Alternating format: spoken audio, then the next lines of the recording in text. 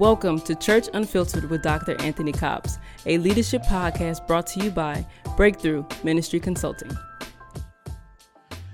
All right, we want to welcome you to another episode of Church Unfiltered. We, of course, are powered by Breakthrough Ministry Consulting, where we are here to help pastors, church leaders clarify and fulfill the vision that God has given them. I am so excited on today. We have a very, very special guest that is joining us all the way from Georgia. He really needs no introduction. Most of you who listen are probably familiar with the ministry of Dr. Jamal Bryant.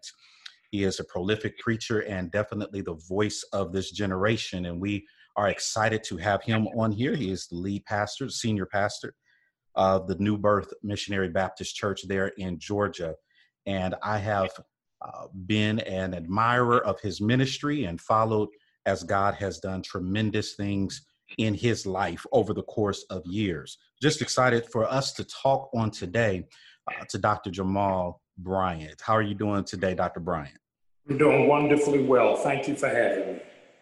Well, thank you once again. I know you have a busy schedule, and we're so grateful for you to take the time out to visit us on today or come on the show today. I want to just jump right in because what I wanted to do on today is give people an opportunity to hear from Jamal Bryant. I want them to hear from you from the perspective of your call. You certainly are an expert, if you will, and we can talk on and on about social activism, different things that are relevant to pastors, church leaders, even today. And we'll get into that in just a moment. But I wanted us to hear about you. I wanted us to hear about your call and even how you stick to it. I was talking to a couple of pastors the other day, and one of them was expressing how they felt that the Lord was calling them to do a certain type of ministry or ministry from a certain angle, if you will. But they did not want to get involved in all that came along with that. And I said to them, I took them to Samuel.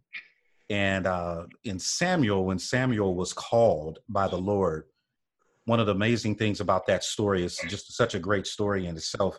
But one of the best things about that story is the first assignment that he had was to speak to his boss, if you will, had to speak to power and give a message that wasn't very popular, but that's what he had to do. And he had to do what the Lord had called him to do. So that's why I was excited about being able to talk to you, because you, to say the least, you are known for speaking truth to power. And so we are grateful for your ministry. I want to say that from the beginning. So can you just discuss with us, Dr. Bryant, how did you discover your ministry call, specifically social activism and going into doing the things that you do even now? How did you discover that that's what the Lord was calling you to do? I always knew that I was called to social activism. I was president of Morehouse chapter of the NAACP. I was involved in the student leadership during the Rodney King riots. My call is really backwards. I never wanted to pastor. I saw myself following in the tradition of Reverend Jackson and Reverend Sharpton of full-time advocacy. And many people don't know it, but I was called in the pastoral ministry by late comedian Dick Gregory. I spoke at the NAACP convention, and he walked up to me after I finished and said, "Man, in the 1970s, Black people, when they were in trouble, would call on two names, Jesus and the NAACP. Wow." He said, "Your generation doesn't call on either. Mm-hmm. And you're supposed to remind them of those two names." Wow. And so I've taken that apostolic mantle from an agnostic who didn't even go to church. Right. That would then begin to shape the symmetry of my life. Awesome. And so when you received that and had that conversation, did you at any point say to yourself, you know what, I don't know if I want to go I don't want to go that path. After thinking about it for a while, like, Oh, no, I thought about it. I didn't want to go on that path. I thought I would spend my life in the NAACP. okay. And 45 days after the convention, the Bishop of California called me and said, the church your grandfather started, Bryant Temple, AME Church in Compton, the pastor is getting ready to retire and they want you to be his successor. I said, oh, to live in LA, I'm on the way. And I packed my stuff up. I resigned from my job at the NAACP. And I went out there for the pastor's retirement. And at the retirement banquet, he started crying and said he think he got another year left. Wow. So Bishop said, you a young man, go on back home. So I went on back home and got my NAACP job back. And so it was a real tug of war, like, Lord, I didn't even want to pastor. And now when I try to concede to do it, the door closes. So you're talking about this whole stick-to-itiveness is sometimes it's not even believing that you have to stick to what you want or what you desire, but that you're sticking to your assignment even when it is counter to your wish. Wow. Wow. Thank you. Thank you for sharing that. Your time at the NAACP, do you feel as if that time prepared you for what you do now? Yeah, my time at the NAACP equipped me for community organizing, which really catapulted me to be a church planter. Because I knew how to bring groups together, how to push them towards a goal, how to do Robert's rules of order to run a church business meeting. Right. All of that I gleaned from my time at the NAACP, how to pull to a cause that there can't be a protest if it's not tied to a policy. And so the NAACP really did more for me than seminary. Okay. You mentioned that you were a church planter. Of course, let me just say this. You are a hero to many pastors. When you planted your church in Baltimore, we were watching and we were like, oh man, look at this ministry. And so we were so excited about that. Several ministers that I know, pastors that I know, watching all over the country, watching what Jamal Bryant was doing. Can you kind of take us to that time frame? What made you decide to plant a church? I started to plant a church. I'm AME, third generation AME. And so after the door shut on me in LA, I went through a season of depression where I was trying to figure out how is this happening to me, and I'm the son of a bishop. I'm the grandson of a bishop. At the time, I was the fill-in for Tavis Smiley on BET. I had national cachet as National Youth Director of the NAACP, and I still can't get a church. And Beyonce, at the time, who became my wife, said, you need to start a church. Whenever it is that you go, people follow. And she was Roman Catholic. So I was like, you don't know nothing about no church plant. So I knew that had to be the voice of God. And so I started with 43 people who I went to high school with, who I grew up with, who I knew over the years. And God mushroomed it from 43 to 4,000 in 3 years. Wow. Only the hand and the grace of God was able to do that. You were in the spotlight, had all of these things happening, as you just mentioned, and yet you weren't able to get a church in the traditional sense of being called to a church. What would you say to someone right now, one of the pastors that's listening, one of the ministers that's listening, who's just waiting and just wondering why? When is this going to happen? Why am I not being selected? Well, the good news I would say to them is because of COVID, you don't need a church, you need a laptop.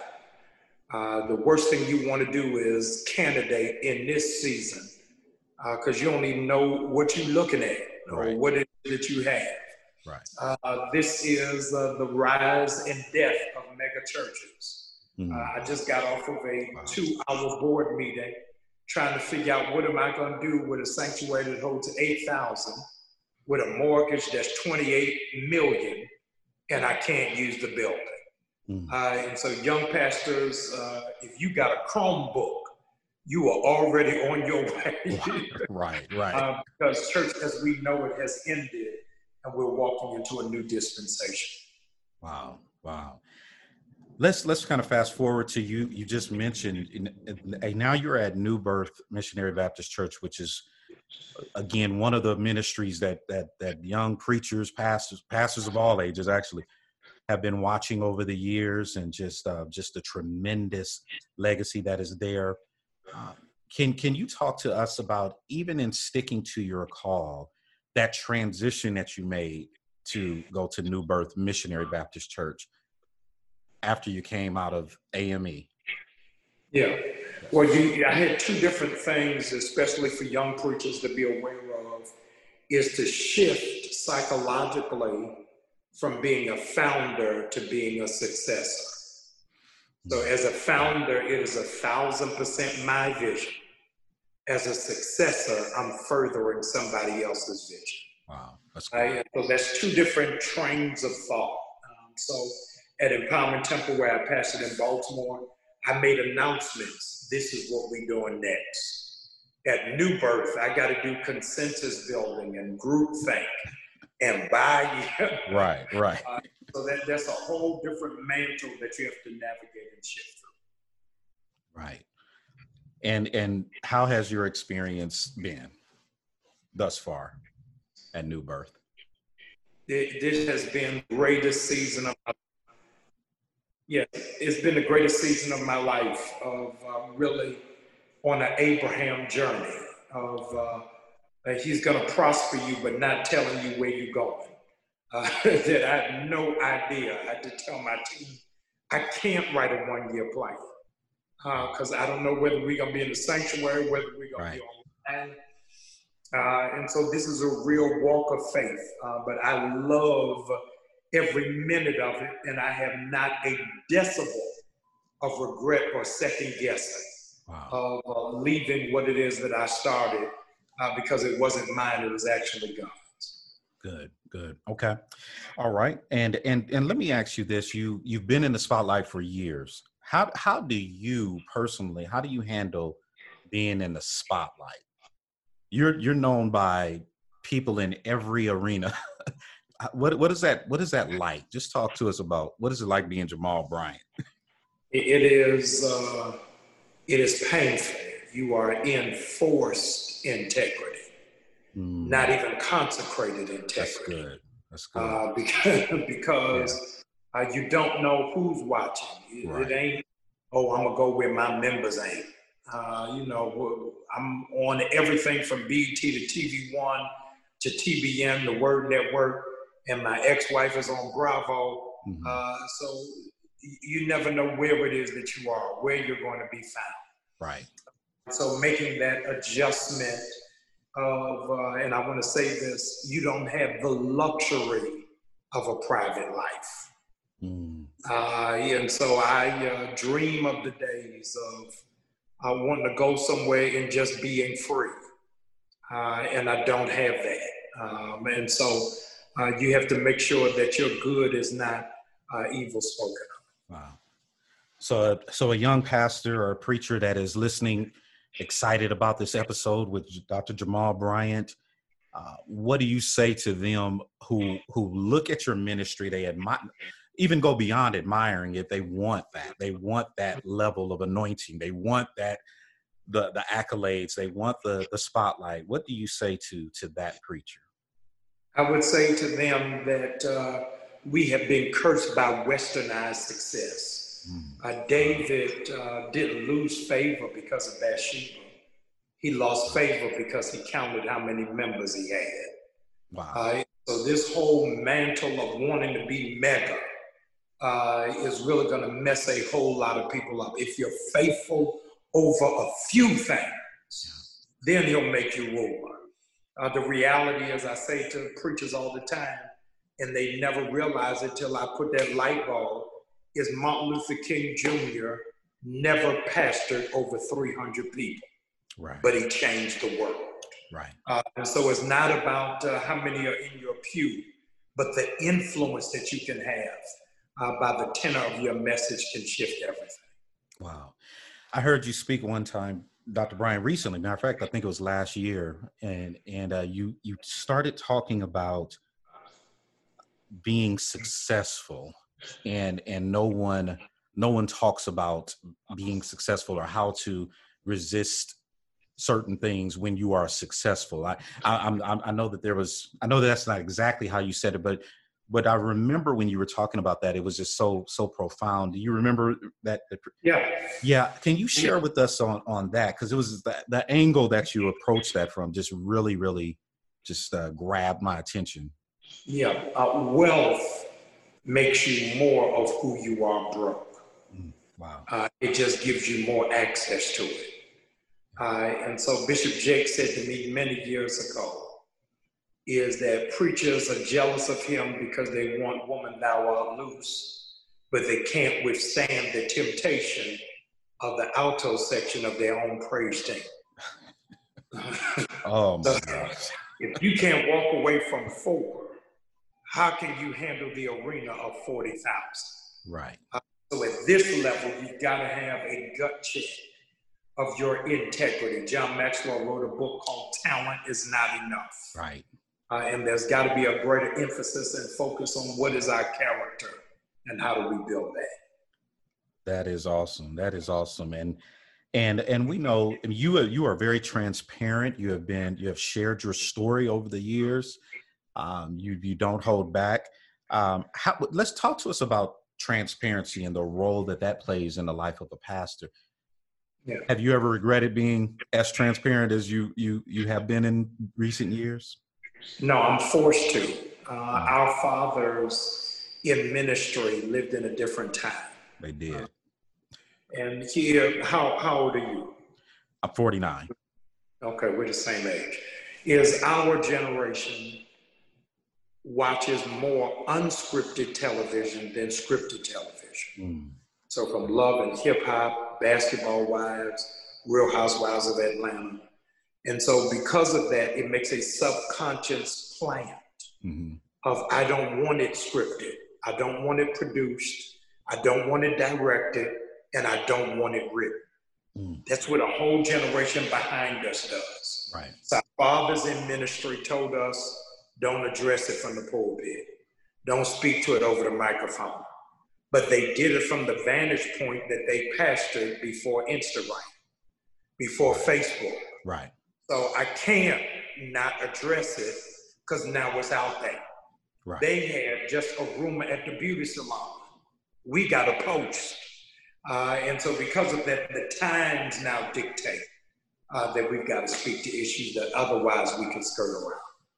Wow.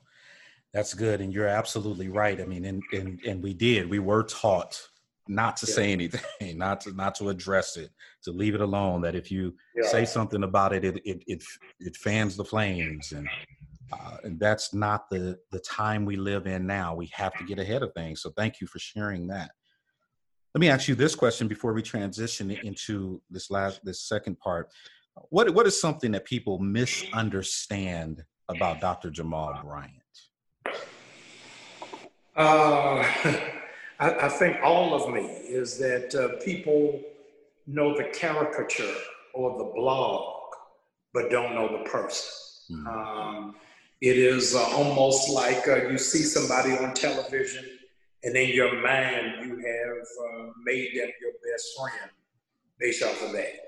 So I'm amazed that people say, I don't like you. You've never met me. Right. Right. And so I think that it is really just understanding who it is that I am, that I'm not just a man of God, I'm a man. And as a man, I have disappointments, I have hurts, I have fears, I have anxieties, and God gives me the power to override those. Wow. That's good. So you're called social activism, different things that you do, speaking truth to power. Let's kind of talk about the whole COVID season. We know that we've been impacted tremendously by Corona, COVID-19. You shared some things as far as you just had your board meeting and how that impacts your church. We've seen some great things from you and your church as you all have fed people. You've done testing, provided testing, and all of these different projects. How has COVID, how has it impacted you in the sense of your outlook on ministry, your outlook on ministry in general? COVID has stripped the Black church of theater. It is now bare bones. It has shrunk wrapped the praxis of preaching without emotionalism. Wow. There is no turn to your neighbor. There's no shake somebody by the hand. There's nobody at the count of three, everybody scream. Wow. It has to be condensed content. Now we're getting to the meat of the word. Right. So I think COVID is maturing the church that we're able to keep the main thing the main thing. So, and you personally, how has it impacted you personally, your family? It is strengthening my patience. Yeah. I am not used to being home this much. This is the most I've been home in my life. It is sharpening me as a pastor, where I've been bivocational as an evangelist and a pastor, but really putting all of my energy and stock into developing the ministry. All right. Okay. So let's talk, just a couple of questions I have in reference to just the state of where we are today, just socially, the church. I know this is your thing. You have been a tremendous blessing in helping to break down just in a simplistic manner how the church should respond to the social unrest and everything that has been taking place. What do you want to say to pastors who are listening on today? What should we focus in on during this season? I think that you've got to do an autopsy of your own body that you're charged over. And so what I am focusing here in Atlanta may not be the point of hemorrhage in Omaha. And so Shakespeare said, to thine own self be true. I don't know what the issues are in Omaha, but I think that your focus should be on the community.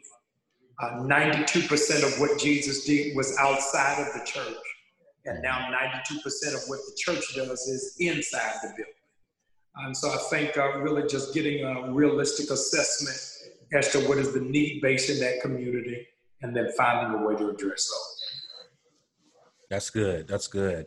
And now I'm in San Antonio. I'm in San Antonio, Texas. And so we're seeing some similar things that you were experiencing there in Georgia, as far as how quickly things were reopened, and now we're seeing the impact of COVID and all of that. But we have churches that are looking like they may not even open up the rest of the year, even further out. And that is really causing some issues, if you will, with pastors who are just wanting to get back, and it's understandable. They want to get back and see their people, want to see the faces of the people. And I know you understand that as well.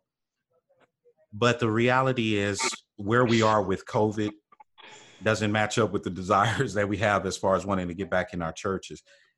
What if, and this is just a hypothetical question, what if this COVID season extends well into 2021? How do you think that will impact the church?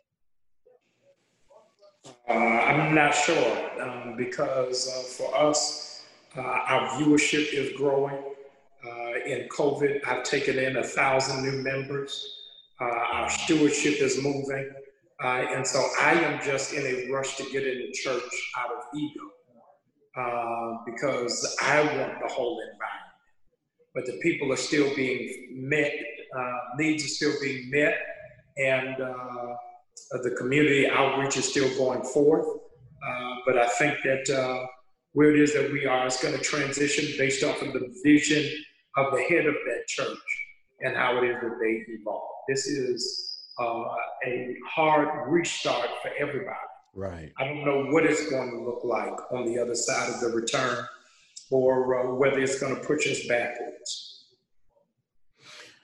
And I think that it is definitely important for planning to take place, even though you don't know exactly what's going to happen.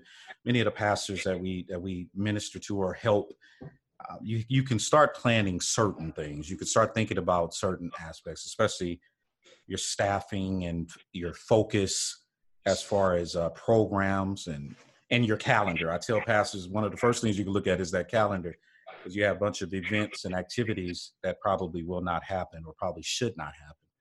And I just think that it's really important to hear from someone such as yourself that does so much. Your church does so much for the community, does so much for the city. I have a list of all the different things that we've observed that you've done. How do you speak to the outreach aspect of this COVID season? You seem like, it seems as if New Birth is always feeding, always testing, always. What was the mindset as far as your decision to heighten your outreach? It was not mine. An old woman in my church in her late 70s asked me in January to do a food pantry. Okay. I wasn't keen on it. I had never done a food pantry at any point in my ministry. And to be honest and transparent, I only did it because she was on the New Birth Search Committee. So I felt like I owed her one. Yes, I understand. When it is that we started in January, we did 350 a month, bags of groceries. After COVID hit, it exponentially increased to 1,000 a week. And so I want to say to young pastors and preachers, be able to have the flexibility to embrace ideas that are not yours, to ideas that you are not necessarily excited about. Wow. Had I listened to myself, we wouldn't have the testimony we have. And so God really arranged it, and I'm grateful. And that's so rich what you just said, because the way that we see it as Dr. Bryant is the one that is doing this. So thank you for sharing that. I think it's so important for people to hear that. Listen to the folks around you. There may be some ideas that can really benefit your church and community. And I think that it even can release people from the pressure of having to be creative all the time, having to always think of something new. Yeah. A lot of pastors are going to suffer burnout by September because we've been going at such an accelerated pace beyond what we ordinarily do, not just physically, but emotionally and intellectually, trying to figure out what to do next, how to position, how to pivot. And so self-care is very needed and necessary. Most pastors, as I'm going through Facebook on Sunday, Periscope, are doing everything. You're not letting your assistant pastor pray. The associate preachers haven't read scripture. You don't have to do it all. You are building a tabernacle unto yourself, and it has no sustainability. That's good. That's good. That's good. I've been watching. You've been on different sets as you've preached these past several weeks. You took me to another level with this past weekend at the museum, and so as we prepare to wrap up, just talk to us about your creativity. I know that I would be remiss if I didn't ask about your creativity and innovation. I know pastors want to hear about that. Yeah, I consider myself a creative. I did my doctoral dissertation on the theology of Shakespeare. What many people don't know is that Shakespeare went to seminary and dropped out as a middler, and said that he felt he could meet more people through the arts than he could through the pulpit. Wow. So what I do in ministry is always in the theatrical mind of now that we're out of the walls, why am I forcing myself to be in the church? Wow. I'm sending a message. For 18 weeks, I've been in a different place every week. And the message that I'm sending to my congregants, if you can't be in the church, then why should I? The second thing is that I am expressing that God is fluid. To meet God, you don't have to be in a sanctuary, right? But God is tangible in any environment. And so I'm intentional in doing that. Wow. Thank you for sharing that. And another question that as I was preparing for this, a couple of pastors mentioned to me, how do you handle, Dr. Bryant, how do you handle criticism? Yeah, criticism comes with the job. It helps you know that you're working. Isn't it amazing? Nehemiah was building the wall. Right. And it wasn't until he was halfway that the critics came and said, come down. No critics were present while he was mixing cement. No critics was there when he was trying to buy a ladder. Criticism is evidence that your construction is going up. And so you need it. And I don't want us to confuse criticism with hateration. Just because I'm being critiqued doesn't mean that I'm disliked. Right. It means that I need to really evaluate it. Some of the genius of Dr. King is that Malcolm X made him sharpen his philosophy. He needed somebody who was counter to what he believed to make him re-examine his own ideology. There would have been no greatness of Jesse Jackson if there was no Louis Farrakhan.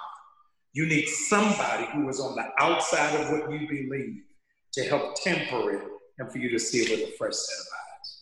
That's good. That is good. That is good. Well, Dr. Bryant, thank you so much. Thank you so much. Thank you for having me.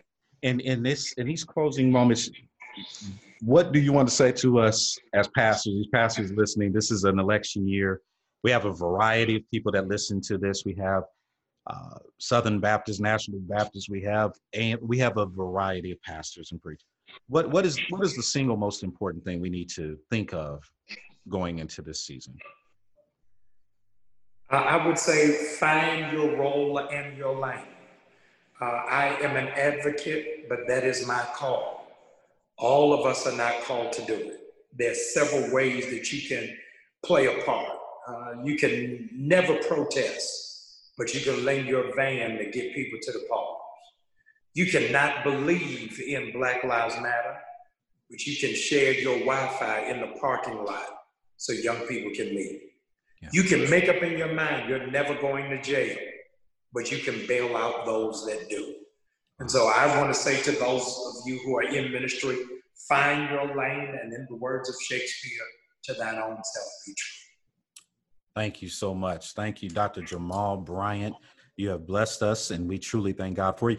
You can find Dr. Bryant everywhere, social media, Facebook, Instagram, and of course, at the New Birth Missionary Baptist Church. Take a listen to him and see this prophetic voice of this generation. Thank you again, Dr. Jamal Bryant. Thank you. Thank you for listening to Church Unfiltered with Dr. Anthony Cobbs. Be sure to subscribe to this podcast so you don't miss an episode. For more resources related to today's topic, visit churchunfiltered.com or follow Dr. Anthony Cobbs on Facebook, Instagram, and Twitter.